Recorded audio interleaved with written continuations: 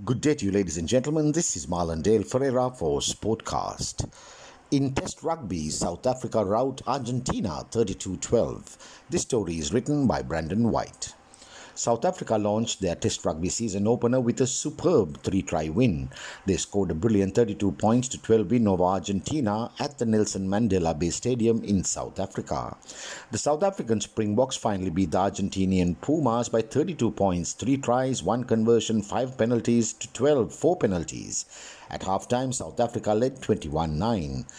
South Africa produced a super brand of run in rugby, combined effectively with their forwards along with the three quarters, and gave a torrid time to their opponents Argentina, who were completely outplayed. For the winning South African Springboks team, the tries were scored by scrum half Cobus Reinach, winger Afileli Fassi and replacement scrum half Jaden Hendricks, whilst fly half Elton Jantjies put over the solitary conversion and 5 penalties. Fly half Nicolas Sanchez slotted in 4 penalties for the losing Argentina side.